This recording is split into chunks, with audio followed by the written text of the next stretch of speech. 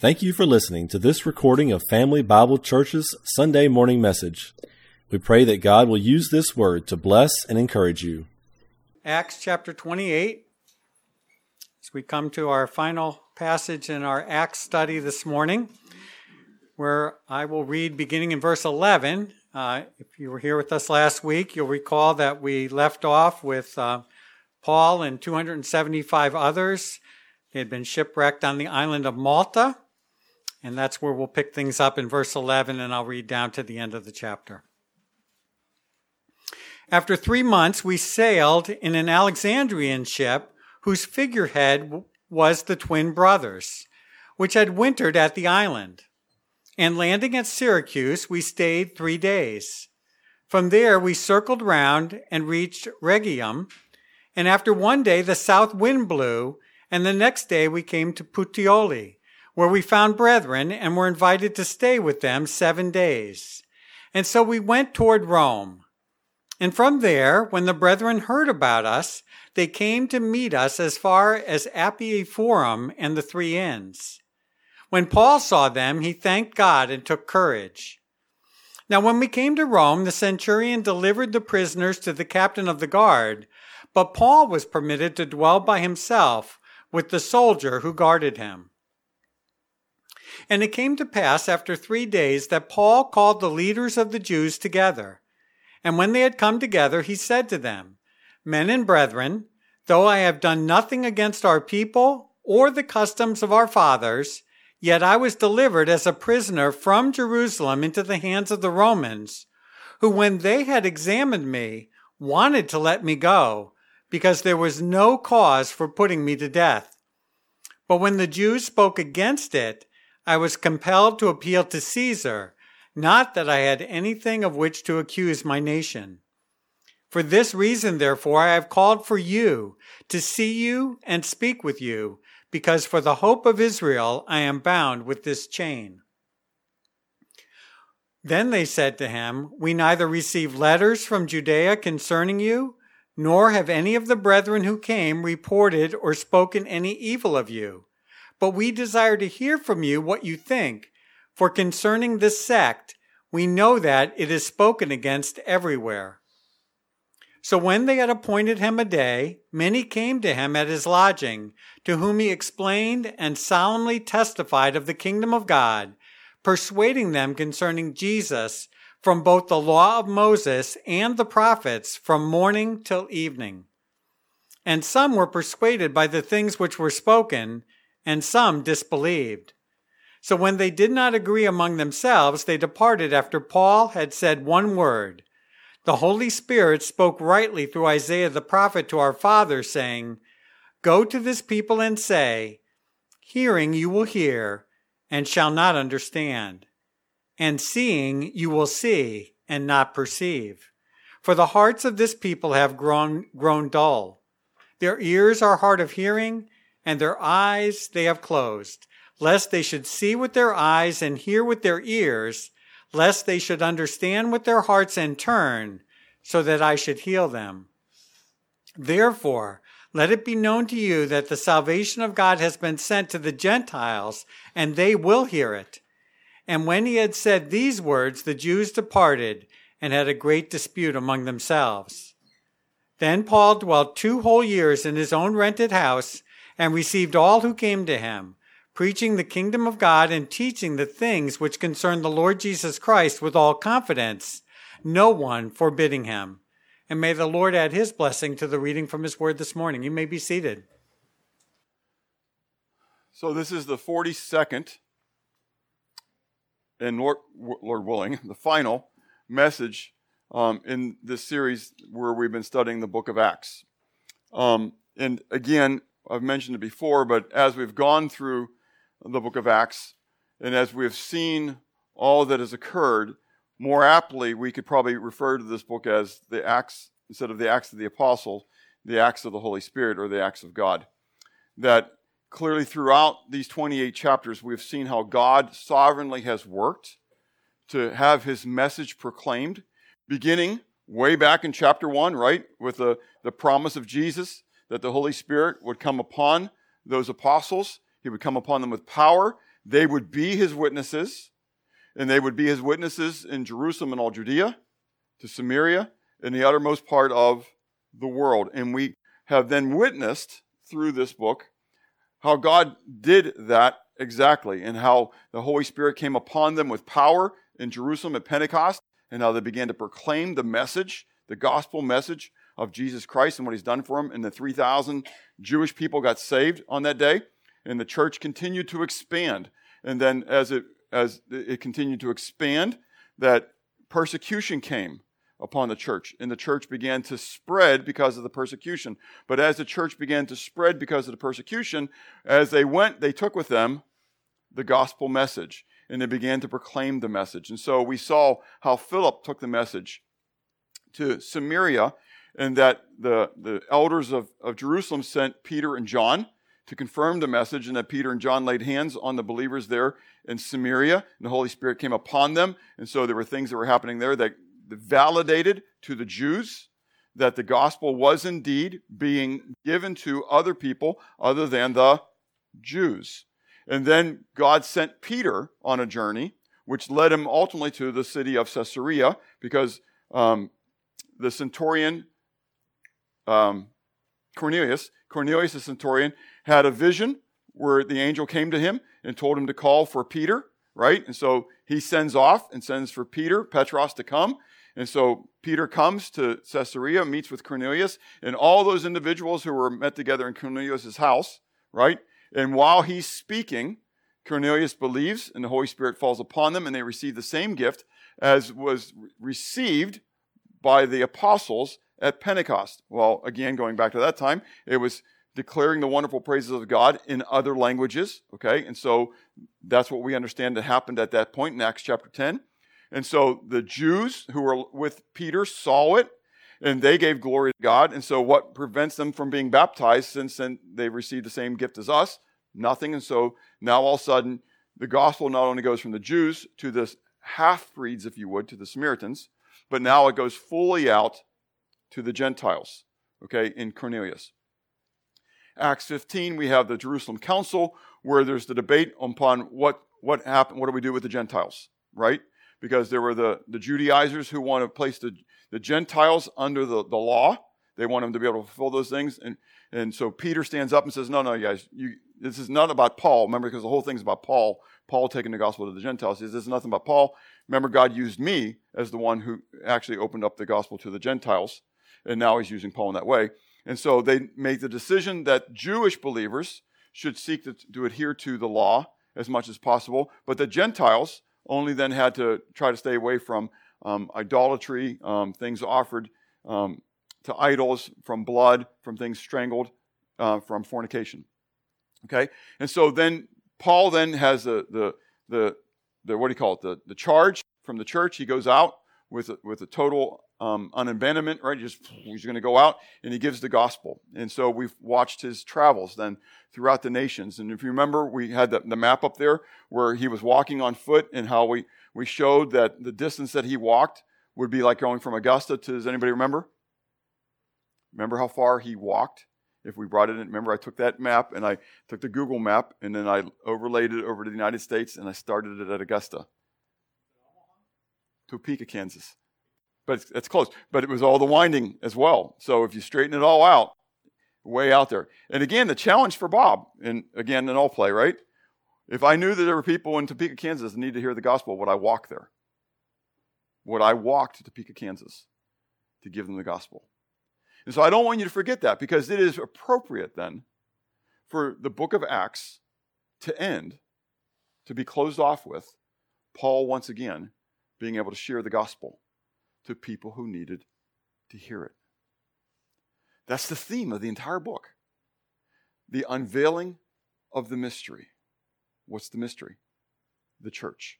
That Jesus, that God himself, came to the earth, died on a cross to pay for your sins, was resurrected from the dead to verify and validate that offering, and offers you the free gift of redemption. All you have to do is receive it. We're going to see how that plays out. Well, over the last couple weeks, we've watched his journey, though, getting to Rome.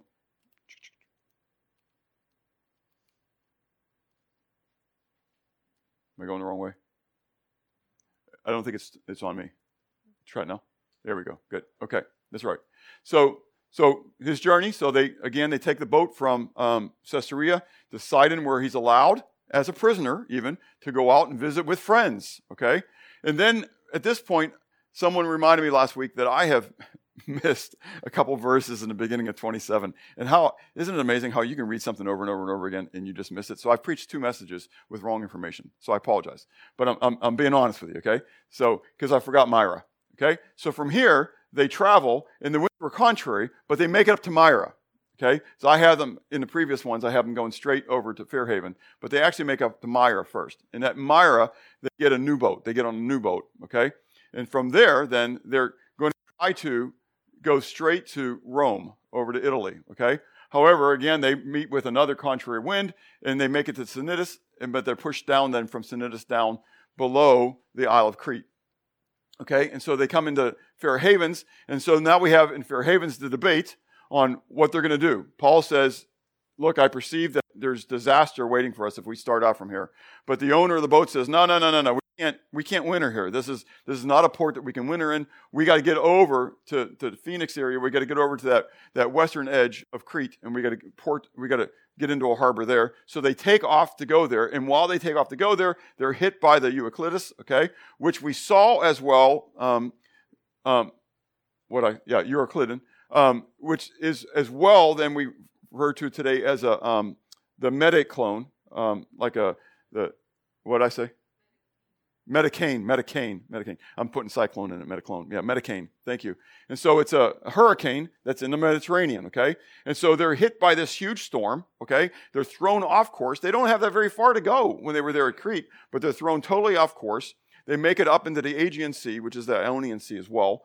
But the storm just drives them back. They come into the place where the 2 seas meet, okay?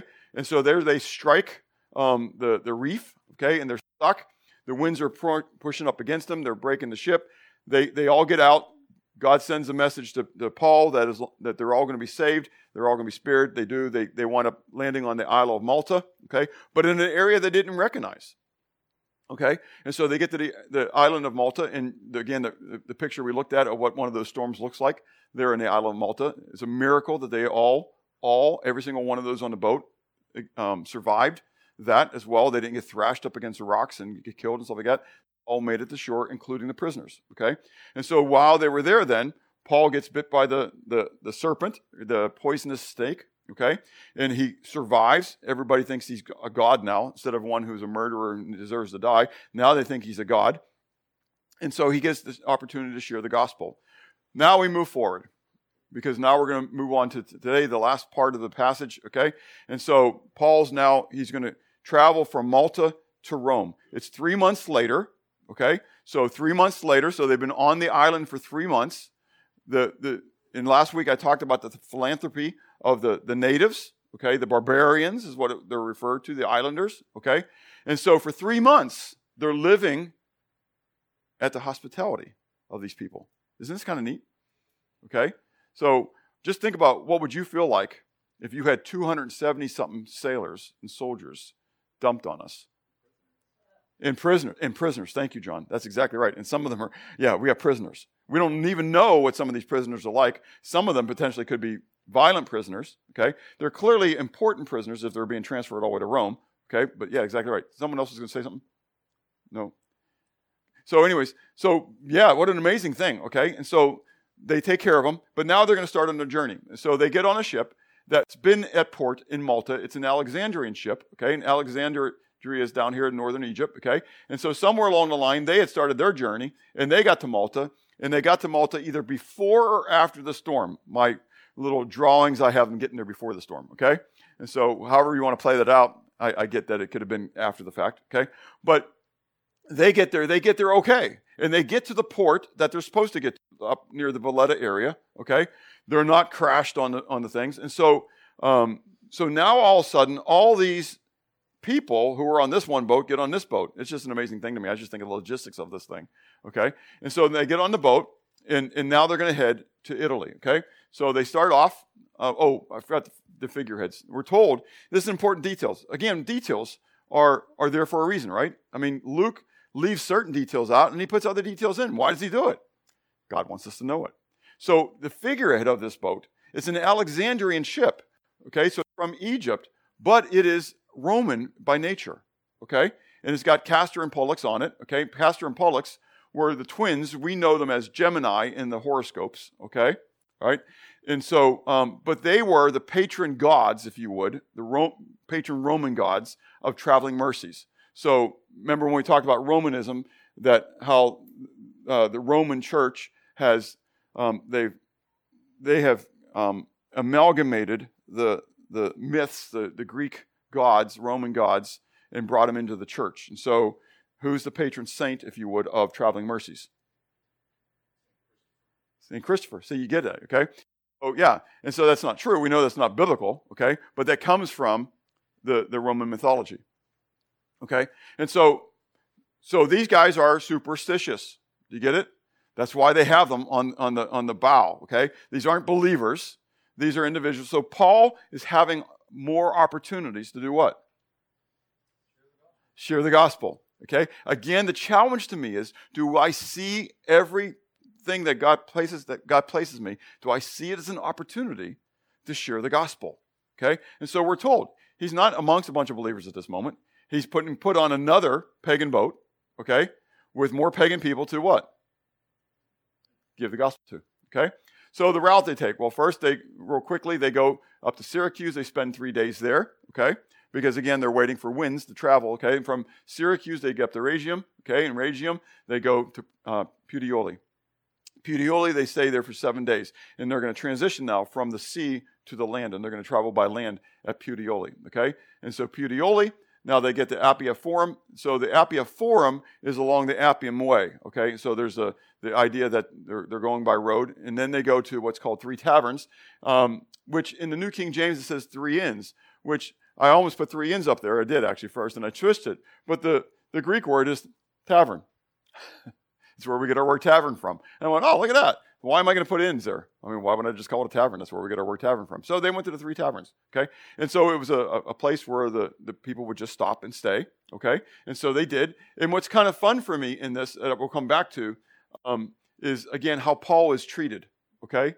And so he's staying in places. He's a prisoner. Where would you expect a prisoner to stay? Well, in prison, but if I haven't got a prison there, where's he going to stay? Yeah, tied up out back. They're going to sleep under a tree. They're prisoners. We're not going to worry about getting them a hotel room. You get it? I mean, it's how it's going to play out. I mean, you're not even a soldier. You're not even the oarsman on the boat. You're a prisoner. And so, but they're taking care of them.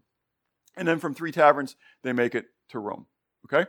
So, but in this whole thing, again, coming back, is the blessing. Paul realizes, as they're traveling, that he is meeting believers. Now think about that. Who did God use to really begin to proclaim the gospel to the Gentiles? Paul. And now he's making it to Rome, one of the distant lands for them. I understand Tarshish is a little bit further, but one of the distant lands. And when he gets to the shore, what's he finding? Believers. Believers. People who have been told by people who have been told. By people who have been told. I don't know, but if I'm Paul, a little part of me is going to wonder what? Are they really told by somebody who's told by somebody who's told by somebody who's told by me? Wouldn't that kind of be cool? You were talking, John, this morning about how connections are made years ago. Don't you wonder when you get to heaven, are you going to find people that you had the opportunity to witness to in the past, but you never knew what came from it? We knock on doors every Wednesday. We don't see people come as a result of that. I think you're probably the first, maybe the second. But it doesn't matter, because it's not about our kingdom. It's about what? God's kingdom. That's exactly right. And God may send us out to till up the soil, pick up a rock, move a rock so that the next person who goes can get their seed to just go in there. It may be to plant a seed. It may be to water a seed. It may be to fertilize a seed. It may be that somebody's actually a believer. Anyways, when you get to the other side, you find out how God has used you. There are times sometimes in this world that God allows you to have just a little glimpse of that. And it's encouraging. It's exciting. I think this is what's happening with Paul. God's giving Paul just a little bit of a foretaste of what heaven's going to be like. I love when we knock on doors and I meet brothers and sisters I've never met before. That I get to meet my kin. Your kin. Because my spiritual kin is closer than my blood kin. I'm going to spend all of eternity with my spiritual kin. God's adopted them just like he adopted me. And we're joint heirs of Christ together. And what a joy it is when I get to meet with them and I get to fellowship with them. It doesn't matter where they go to church. When I ask them, if you die today, where are you going to go? And they tell me, I'm going to go to heaven. And I say, well, okay, pretend I'm God for a moment and I'm standing at my throne. And you're standing before me and I ask you, why shall I you here? And you give me, what's your answer? I love it when they say I shouldn't be there. There's nothing I've done to deserve to be there. It's only because of what Jesus did for me on the cross. Man, at that point, I'm embracing. We're hugging. We're just like, this is cool stuff, because I didn't know you before, but now I know you. We may never meet on this side of the earth again, but we're going to be in heaven, sitting around the throne, singing that new song, giving glory to God together. How cool is that? But Paul has a little bit of a blessing, a little bit of a foretaste of what that's going to look like. And he gets to this foreign land where he's going as a prisoner. And God's letting him know, I think, it's all worthwhile, Paul. It was all worthwhile. The gospel's being spread. People are believing it all over the world. Even to go back to Acts 1:8, even to the what? Ends of the earth. Isn't that kind of cool? Now, I don't understand there's only one end of the earth. This is only the west side, and we're not saying that the earth is flat and this is the end of the earth, right? But that was a joke, y'all. Okay, and so we don't know what went on to the east side, toward India and that kind of stuff. We're not told that. But we are told about this to this end, okay? And so he moves on. The next thing we're told then is that when he gets to Rome, he lets the Jews know that he's there. And so he calls for them to be able to come. So stop for a moment. Why does Paul call for the Jews? There's a couple things you can answer me with on this one. Well, he calls for the Jews because they're God's people. Okay, so to the Jew first, and then also to the Gentile. Okay, but let me highlight my question a little bit different. Why did he call for the Jews? Say again. Well, for the Jews. So why did Paul call for the Jews? Because they were God's people, so they would know. Let me highlight it a little bit. Why did he call for the Jews? Say it again. He was a prisoner. He can't leave. He can't go out and witness to everybody else. So he's asking them to come. So he can do what? Share the gospel. So, are you stuck at home for whatever reason? You're not limited. Especially in this day and age, with mail service, with email service, and everything else. Do you just say, well, I can't do anything? Paul could have said that. He's in what? He's in jail, prison. Now we know he's going to be in a house arrest. We'll talk about that in a moment, okay? But the fact is, he's limited. He could just say, well, I guess I can't do anything. Hey, anybody bring checkers with you? We can play a lot of games, man. Luke! We haven't played backgammon in years. I mean, the last game we had just got swept off the boat. Anyways, so he could have just, it's retirement years. God's decided it's retirement years. He didn't do it. He did whatever he could to continue to propagate the gospel. So he asked the Jews to come to him, right? And his first statement to them is to let him know why he was there. Because they have no clue who he is. They have no idea why he's there. They have not heard. The word's not been given to them. I kind of wonder that we're not told this. But again, I wonder about a lot of things, right? I wonder if word was sent. And it never... That's exactly right, Joseph. That's exactly right. Whether it was that boat or a previous boat, and the word never made it. Think about it. Think about how many things were on Paul's boat. The boat Paul was on and didn't make it. It was all what? Jettisoned. The only thing that made it was the people. If you had mail those days, complain about the U.S. mail service, right? It was over the boat. It's in the Mediterranean someplace. It just wasn't going to happen. So anyways, God worked it out in his sovereignty that they had no preconceived notion regarding Paul when he calls for them. Do you understand? They're going to hear this stuff fresh. Now, they've heard about the sect. They've heard about what's going on. That's not in the dark. But they haven't heard about the accusations against Paul. So Paul's going to be able to give it to them fresh. And he says to them, he says, look, the only reason I'm here and I've made my appeal to Caesar is because I was unjustly accused by our people. I have nothing against Israel. I have nothing against our people. However, knowing the law as it is, I'm a Roman. I appeal to Caesar because I didn't want to be taken in unrighteously, unjustly. Okay? Secondly, then, and more importantly, he gets into his appeal for Christ. In giving into his appeal for Christ, he wants them to know that this is about the kingdom of God. Okay? And so, his exposition, it's concerning the hope of Israel. And it's important, again, you want to begin, when you're witnessing to people, to begin where they are at. Does that make sense? Who's he talking to? He's talking to Jews. So where's he going to start? He's going to start talking with Israel. He's going to start talking about Jewish stuff. And this is all about the hope of Israel. Now, he may not start talking to a Gentile in this way, okay? But for the Jews, they need to understand that this is something that God has declared in his word over hundreds of years, thousands of years. God has proclaimed that he was going to do this. And so, but that the hope of Israel is intricately tied into the hope of Messiah and the hope of the resurrection. Okay? That just as Daniel declared at the end of his writings that the day was going to come when there was going to be the resurrection of the righteous, right? And then also to those who were the wicked, and they were going to be resurrected. When they resurrected, some are to bliss, but some are to what? To contempt, to condemnation, okay? And so there is the resurrection, the hope of the resurrection that's out there. And so when we say hope, if you were in Sunday school, you get this. Why do we know, believe, know that God created heavens and the earth? Well, it's based on faith.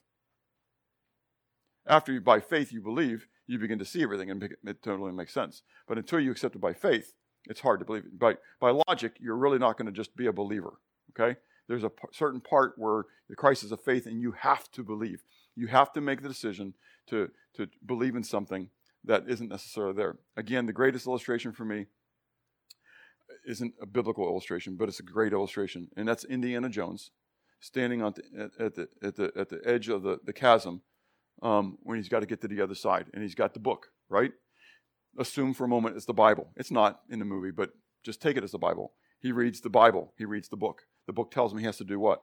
He's got to take this leap of faith. And he's looking at this chasm saying, what? I'm a dead man. I can't do this. This is stupid. Anybody who does this is going to die, but he reads the book again. And the book says, no, you got to do it. This is how it plays out. So somewhere along the line, Indiana Jones, in the movie, had to take a step of faith. That's exactly right. And when he takes that step, and he hits, I haven't seen necessarily the whole movie, but I've seen that segment of it numerous times. And then he takes that and he just jolts. And little things, acting things sometimes are just so fun for me. That little bit of jolt thing is a cool moment. Because what does that mean? He was surprised. He was a little bit surprised by the fact that there was something there. Do you get it? And then he kind of stops and sweat's pouring off of him, right? And he takes the next step. And then all of a sudden it's like, yeah, and now I can walk, And he gets to the other side. We're going to, Lord willing, the next 2 weeks we're going to talk about sanctification, three phases of sanctification. And then beginning after family camp in September, we're going to be studying the book of James. So when we get to James 2, we'll get to this concept again. Faith without works is dead, right? And so he gets to the other side, because that's his work, right? So his faith came work, but he gets to the other side, and what does he do? Does anybody remember what he does? That's exactly right. He takes the rocks and the stones, the dirt, and he throws it across it, and by faith now, he can literally see. Do you get it? His faith became sight. On that side, he couldn't see it, but on this side, all of a sudden, he knows. That's salvation, y'all. You've got to take a step where it just seems not right. Like it makes no sense. But when you get to the other side of that decision, guess what happens? You see it. It's all there. It's like, why didn't I see it before? This was so dumb. I mean, it was there all the time. Why didn't I see it? Because that's where God wants it. He's presenting this hope of the resurrection, this hope of Christ. It's been in the Old Covenant writings for millennia. The Trinity, we've talked about this over years. The Trinity is in the Old Covenant. I believe in the deity of Christ not because of the New Testament, but because of the Old Testament. The book of Isaiah, the book of Zechariah is so replete with it. He's Yahweh. If he's not Yahweh, if it wasn't Yahweh who came in the flesh and died for me, then I'm not a believer anymore. Yahweh declared he's going to do it. And he did it. He said he's going to come in their midst, into the midst of the Israel. The hope of Israel is Messiah is going to come. And Messiah is going to pay the penalty of their sins. And he's going to be what? He's going to be resurrected. As David wrote in the Psalms, you will not leave my body to decay. It was all there. And so he tells them, look, this is all about the hope of Israel. And so he begins then talking about the kingdom of God, specifically about Christ, and he begins to do it from the law and the prophets. In past messages, we've talked about some of those places. But this is exactly, again, what Jesus did. Remember on the road to Emmaus, while he's talking to the disciples on the way there, and he opened up their eyes to everything that God has declared. So I just challenge you sometimes to, if you don't read the entirety of God's word, shame on you, if you're a believer, okay? Do it, okay? And as you do it, take notes. It's really okay. You can take notes for yourself. You don't have to give them to others, but just take notes and take note of what God is declaring throughout his word prophetically about what he's planning to do. I mean, all the way from the point where in Genesis chapter 3 is part of the curse, right? That the seed of the woman is going to strike the head of the seed of Satan, of the serpent. And you could just continue on. All these things that God has revealed prophetically. And now I believe, 100% believe this. I believe what Jesus said. Jesus said, it's profitable for me to leave. Because if I go, I will send the Holy Comforter to you. And when the Holy Comforter comes, he will lead you into all truth. Do you believe it or not? Do you believe that God can and will lead you in all truth? Look, I shared in my testimony, right, about praying and said, God, you will instruct me and teach me in the way I should go. You will guide me with your eye, and I need help with this this issue right now. And God put the person's name right in my head, and the problem was solved. I can tell you numerous times I've done that. And I told it to the kids Wednesday night when we were doing kids club. I can't tell you how many times. But and I'm not puffing myself up. I don't mean it that way. But by God's grace, he's allowed me to believe, whether they get the faith, whatever. I don't know, however you want to play that out, okay? But I believe God means what he says, and he says what he means. And if Jesus said that the Holy Spirit will lead me into all truth, he means it. I'm not going to allegorize it. I'm not going to figurativize it. I believe it's true. And so from the law and the prophets, you can prove that Jesus is God and that he was Messiah and that he was going to come. Zechariah says, they will look upon me whom, Yahweh speaking, they will look upon me whom they have pierced, and they will mourn for him as one mourns for an only begotten Son. I mean, there's just so many things in God's word that he's put it out there for us to know. We just don't know because we don't study it. We don't study it because... I'm glad you said that, John. Thank you. Yeah! It's truth. Because we don't want to know. We want something else more. We're lazy. We want something else more. We live in a day of amusement. Amuse means not think. It's 2 Greek words. Not think. And we love our not thinkments. Straight up. There are times when I say, yeah, just go put a movie on because at this moment I just want to veg. Because at this moment what I'm saying is I don't want to think, right? I just want to... That's why it's important I want to have Christian movies being put on. So when I'm in my veg moment, I'm not having the world training me. Because you are being equipped and trained at all times. Okay? Have a good resource of Christian videos that you can watch. Okay? So in those moments, we're in our culture, I get it. In those moments when you want to be amused, you want to be entertained. Okay? Be sure that it's stuff that's... Anyways, I'm off cycle. So, from the law and the prophets, he proclaimed Christ from the law and the prophets. Be able to do it. Take the time. Be committed to spending time in God's word. Look, an hour a day in God's word is not going to be detrimental to you. I promise you. Okay? It's going to be good for you. From morning to evening. Now, some of you whine. I'm joking, okay? But if I'm more than 45 minutes, okay? He preached from morning to evening, y'all. Praise God. Yeah, that was another place. But yeah, Utica. And so, from morning to evening, okay? So he proclaimed the word, okay? I mean, he had so much he could keep on going. Could you keep on going? I love when I'm meeting with someone who loves talking about the word. I can talk all day. I can listen all day. I mean, I could have that dialogue all day. And so Paul is excited. He's got an audience, and he's proclaiming Jesus to them.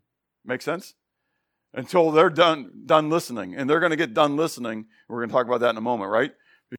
He goes from the Jews to the Gentiles. What happened in Jerusalem when he got to the Gentiles?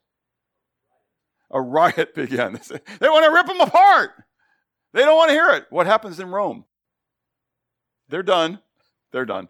I wonder sometimes whether Paul was really getting tired of this moment, and he thought, well, this is a sure way to get rid of the crowd. And now God's opening it. Isaiah has well said about you guys that hearing you will not hear, seeing you will not see. And now I'm going to give it over to the Gentiles. Boom, they're gone. Okay, I got the house to myself again. Yeah. Isn't it sad? It does prove the point.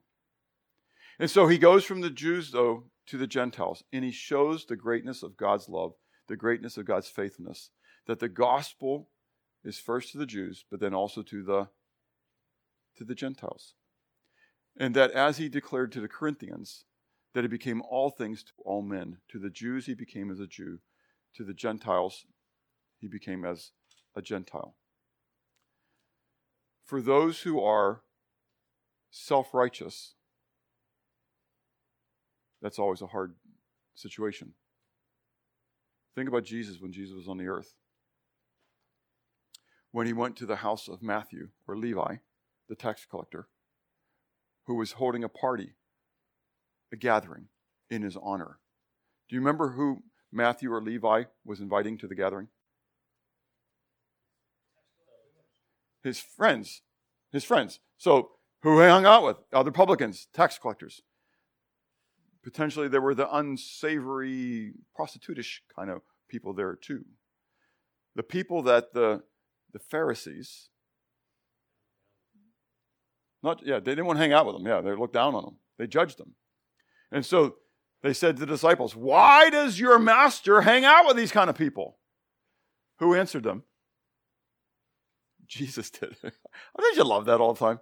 People try to and Jesus turns around and says, I heard you. You may have said it in your brain, but I heard you. And so let me answer you. I didn't come to heal those who thought they were well. I came to heal those who know that they are what? Sick. So he goes from the Jews to the Gentiles. He's proclaiming the kingdom of God. The kingdom of God is there for us. There's a great debate over the kingdom of God, and I don't want to get into the side stuff. That's a whole other area of talking about the kingdom of God and the theologies that are there. Okay? But the reality is that even as a Gentile, the kingdom of God exists in my life. He reigns in my life. But that does not get rid of the millennial reign of Christ in the book of Revelation. Christ is reigning right now. But it's not because, I want you to hear this, because this is going to sound really weird at one point, but I want you to think this through. And it's not because he died, was buried, and was resurrected. Do you realize that Christ has been reigning all the way from creation? I mean, I don't know why we have such a battle over trying to figure out when the reign of Christ began. It began in Genesis 1:1, and actually before. He's been sovereign forever. He's God. He's Yahweh. And we want to debate Israel and the church, and we want to debate covenant theology and dispensationalism and all these other kind of things I can throw out there, okay? But in the end, and I have my views on some of those things, but in the end, it doesn't matter. What matters is that Christ what? Say again? But he reigns, that he is in charge, that he's the King of kings and the Lord of lords. And I have to ask myself, is he that for me? Do I live like he really is, having his kingdom, and that I'm a part of his kingdom? Sometimes I think we live like, no, I'm not a part of his kingdom. I'm looking forward to his kingdom. And so therefore I'm in the kingdom of the world and I can live however I want to live while I'm in the kingdom of the world. But if you're his child, you're not. You're his child, which means you're part of a different kingdom. Okay? So, their reaction. Some were what? Persuaded. Some disbelieved. We're told that they disputed among themselves. They argued among themselves. Verse 29, a little side note. It's in the New King James, but it's not in the New American Standard and ESV. Or if you have it, it's in a parenthesis, or it's down in a subnote. Okay. Again, textual criticism battle of whether that is there or not. It doesn't matter. Nothing hinges on it, because the fact that they were debating, the fact that they struggled with his statement is there in verse 24 as well. I think it's verse 24 as well. And so they disputed among themselves. They argued among themselves. Some believed. Isn't that kind of cool? Think about that. There's these Jews who were in Rome, who might have heard wind of some of the things of this sect, the way, but now they get to hear someone and show all the way from the law and the prophets how Messiah was supposed to come. Remember, the New Testament's not written yet. Luke's writing it right now. They're living it out. Okay? And so Paul's witnessing from the Old Covenant, okay, from the Old Testament. And they see it. And they go, wow, this is amazing. Why haven't we seen this before? And by faith, they do what? They believe. They're persuaded. But others look at it and they say what? I'm not willing to go against my traditions. I'm not willing to go against what I've lived. And so they don't, by faith, believe. And so now you have a battle. What do you expect to happen? Some saying it's black, some saying it's what? White. Red, green, blue, orange, whatever colors you want to pick there, I don't really care. They're opposites. I have a book that I like to use in marital counseling. One side's one color, one side's another color. And it makes it even better. The binding is a third color. And I put it down in between people and say, what color is this book? And one says black, one says white. And I said, you're both wrong. It's red. Because I'm looking at the binding. But that's how it plays out with God sometimes, right? We think this, we think that. But God says, no, you're both wrong. This is how it is. But the minute you have a different opinion about Christ than somebody else, does it surprise you that there's going to be arguments? That's how it plays out. So they disputed among themselves. So they leave. and they move on. And then we're told in the very end here, Paul's pattern, the rest of the time that he's there. This is exciting for me. This is how it ends. This is how the whole book of Acts ends, letting us know. This almost seems like at the end, it's like, really? But I think it's exciting because it's letting me know, look, life continued on. Luke's going to end it. Life's continue on. And this is how Paul continued to live. This is the pattern of which he lived. What did he do? He was under house arrest for 2 years in a rented house. So, why are we told that detail? Where is he not? He's not in jail. He's not in prison. They trust him. Do you get it? Are you trustworthy enough to be under house arrest and not to flee, even when you know it's Nero who's waiting for you? I mean, think about that. I mean, we're not talking about it's a favorable ruler who's going to hear your case. We're talking about it's someone who likes to make Christians into light posts.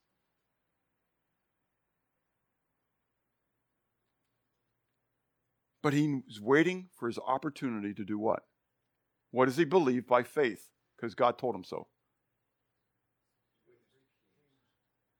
He's witnessed to kings. I think that he's going to witness to Caesar. He's going to be able to appear before Caesar. What do you think Paul tells Caesar? We're not told that in the Word. What do you think he told Caesar? The gospel. That's exactly right. I mean, can you imagine Paul not telling him the gospel? No. He's ready to die. He's already said, I'm ready to die with Christ. I mean, this isn't about him trying to save his hide for the next 20 years. He gets the opportunity to witness to the most powerful man in the world, like Daniel, like Joseph, to take a stand for the creator of the heavens and the earth, to speak truth. And so that's his pattern. So he's in this rented house, and he received all those entering in him. The word received is the word apodekomai, okay, and apodekomai. So dekomai just means to take or receive, more on the receive end of it. So there's a couple of other words, lambano, which is to take or receive. And so if I went like this to Brian, what did he just take it or did he receive it? Yes. Yeah, that's lambano.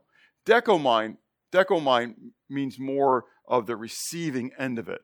You understand that he's more on that end. It's more of a passive kind of concept. Apodekomai then is an intensive side of that. He's receiving them. He's like hospitality, almost like a concept. Like it's like he wants this. And it's not just doing that as a whole, but he's doing it for everyone. He's receiving everyone. Not just the ones that he likes. He's even receiving the ones he doesn't necessarily like.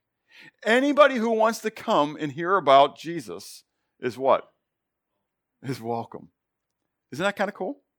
And so we pray before we go knocking on doors on Wednesday nights, that the Holy Spirit open up the doors of the people that he wants to meet, that they'll be home, that they'll be receptive. If they're not receptive, then it's between them and the Holy Spirit at that moment, right? But that the Holy Spirit will open up. This past Wednesday, we had, at least Jose and I had a couple of really good conversations, okay? And I think you guys did as well, yeah. And so we praise the Lord for that, okay? What happens with them? I don't know. Again, it's not my part. Some water, some sow, but God gives the increase, okay? It's not for me, okay? And so he's receiving all those entering to him, okay? What's his message? Well, first of all, he's heralding the kingdom of God. That goes, the terms there, okay, are exactly the same as what's happening in Matthew 3 and Matthew 4 with John, the baptizer, John the immerser, and Jesus, okay, when they both have the same message, repent, metanoia, change the way you think, for the kingdom of heaven is at hand, has come near. Literally, it's in the perfect sense, okay? And so it says the kingdom of heaven has come near. So it's here. So they're preaching the kingdom, okay? And they're preaching repentance. And so he's doing the exact same thing. He's following in the footsteps of Jesus. He's preaching the kingdom, okay? He's heralding the kingdom to them. In teaching them then the things of Christ, because that's exactly what Jesus gave us the commission to do, to go to make disciples, baptizing them, immersing them in the name of the Father, the Son, and the Holy Spirit, and doing what? What was the third part of it? Teaching them. Good. Teaching them to obey all things which I have taught you. Okay? And so that's exactly what Paul is doing. Paul was heralding the kingdom and telling them the things that Jesus taught. Isn't that kind of cool? Do you wonder what you're supposed to do? It's right there. It's pretty simple. You tell them about the kingdom of God, and then you disciple them. How do you disciple them? You point them to the teachings of Jesus.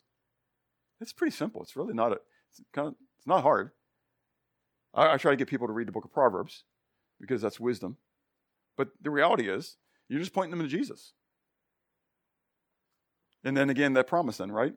And the Holy Spirit will do what? Lead them into all truth. Get it? The Holy Spirit's the parakaleo. He's the paraclete, right? He's the one who's encouraging and exhorting. He's the one who's teaching and training. I'm just a vessel. That's it. I'm nobody. Just one that God wants to use.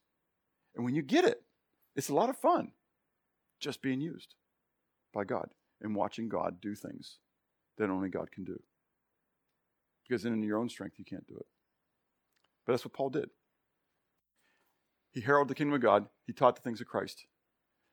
And then finally we're told that he did it with all openness and without any hindrance. He had tremendous liberty. Again, they trusted him. And God worked a mighty way for this prisoner. For this prisoner. Remember, he's a political prisoner to be able to witness. Now, stop for a moment. I told you how much I really want to know about Julius, the centurion who rode with him on the boat. I mean, that'd be so exciting. But do you ever think about the Roman guard who lived with Paul? I think there was probably a whole group of them came through. He was under house arrest. So he had a Roman guard, sitting with him all day. If you had that Roman guard in the sauna with you, Steve, what would have happened? You would have gotten really hot. Why? You've been in there a long time, talking to him as long as he wanted to be there about Jesus. Do you get what I'm saying? He had a captive audience, literally. Yeah, Paul was the captive, but the guard was the captive. That's what I'm saying. And they potentially rotated, so he had a new one all the time. Did he sing those same songs that he sang when he was with Silas in the jail of Philippi? You know what I'm saying? I mean, he knew he had an opportunity.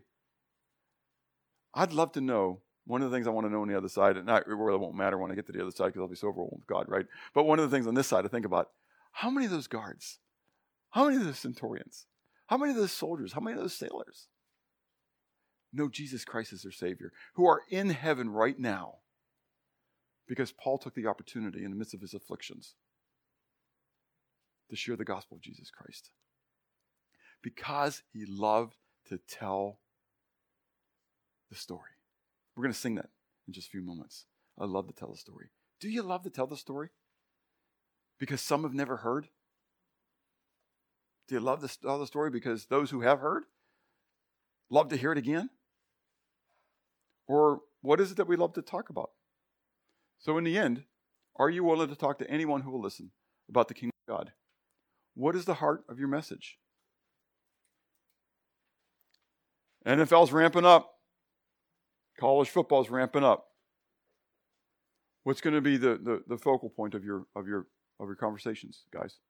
Now, ladies, clearly I'm not the lady, so I don't know how that plays out, new recipe or whatever. But what's the heart of your message? What do you want people to know about you? And what do you want to share? Is it the kingdom of God? Have you accepted God's gift of salvation?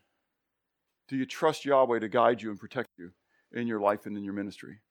And is there then a need to change the way you think and therefore change the way you act? Let's pray. Father, thank you for your goodness to us. Thank you for your love, for your mercy, for your grace, for your faithfulness of giving us your word, your gospel. Lord, I know that it is your desire for all men to be saved and come to the knowledge of the truth.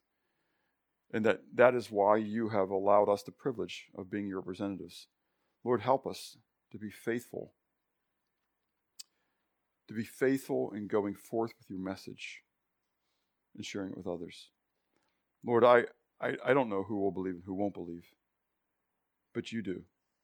And you know the purpose that you are sending the message forth at that moment. So I pray that you would be exalted. Be exalted through this assembly, Lord. Help us to be bold, to proclaim your truth to those you place around us, that you would be glorified. In Christ's name, amen.